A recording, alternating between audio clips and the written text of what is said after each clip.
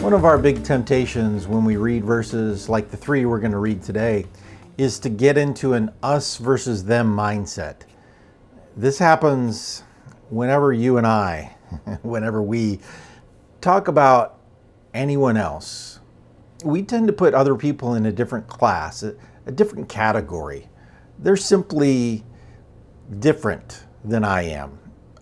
I would never think that. I would never talk that way. I would never be that way. Paul's whole point this far in Ephesians has been and continues to be, oh yes, I am. I am exactly that way, and only through God am I able to be any different. These three verses are not for us to point at others and say, oh, how awful they are. These verses are to say, without God, that's exactly who I am. So Paul writes, with the Lord's authority, I say this, live no longer as the Gentiles do, for they are hopelessly confused.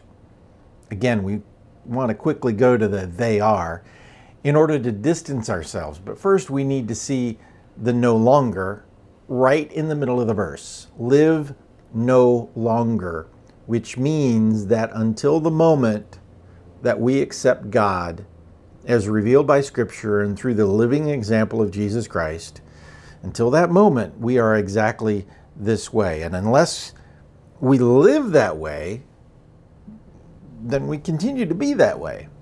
Well, exactly what way are you talking about? Well, it says, we are hopelessly confused. Let me ask you, can you be highly intelligent but confused? Can you be extremely logical, an extremely logical person, and yet you act in illogical ways? Of course. No matter how intelligent you are, no matter how logical you are and how much you follow reason and science, you can still be illogical. You can still do things and be confused about things.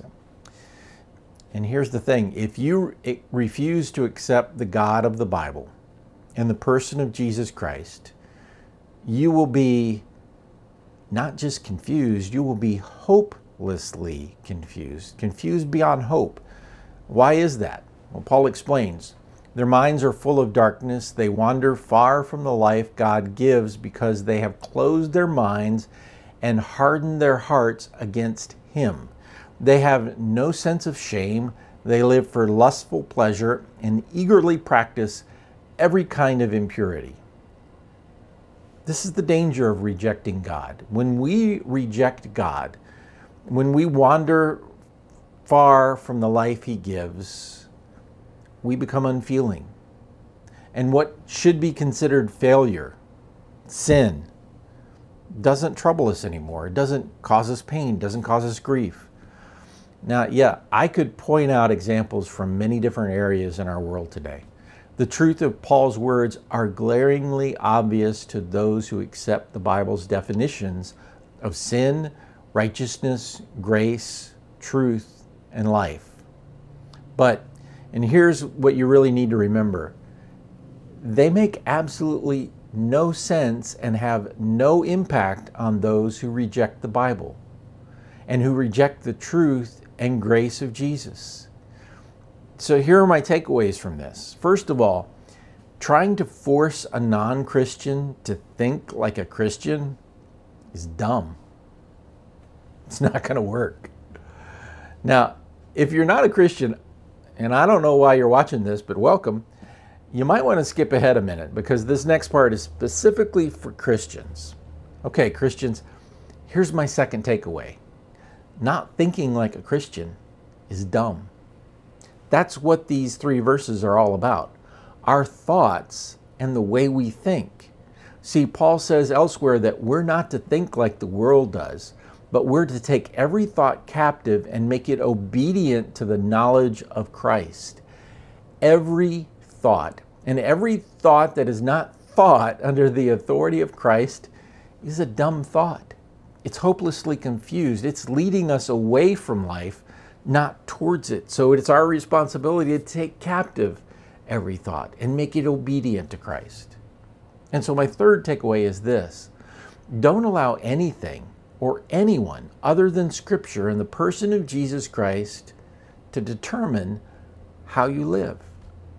See, the Bible of common opinion has its own form of righteousness, and it's hopelessly confused. It's idiotic. It makes no sense. And in the end, the Bible of our culture produces death, destruction, disease, heartache, pain, brokenness, foolishness, suffering, fear, and torment.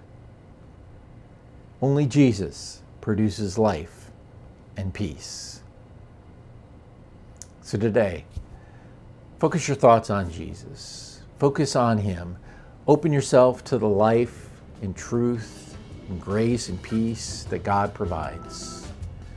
And as always, keep the faith.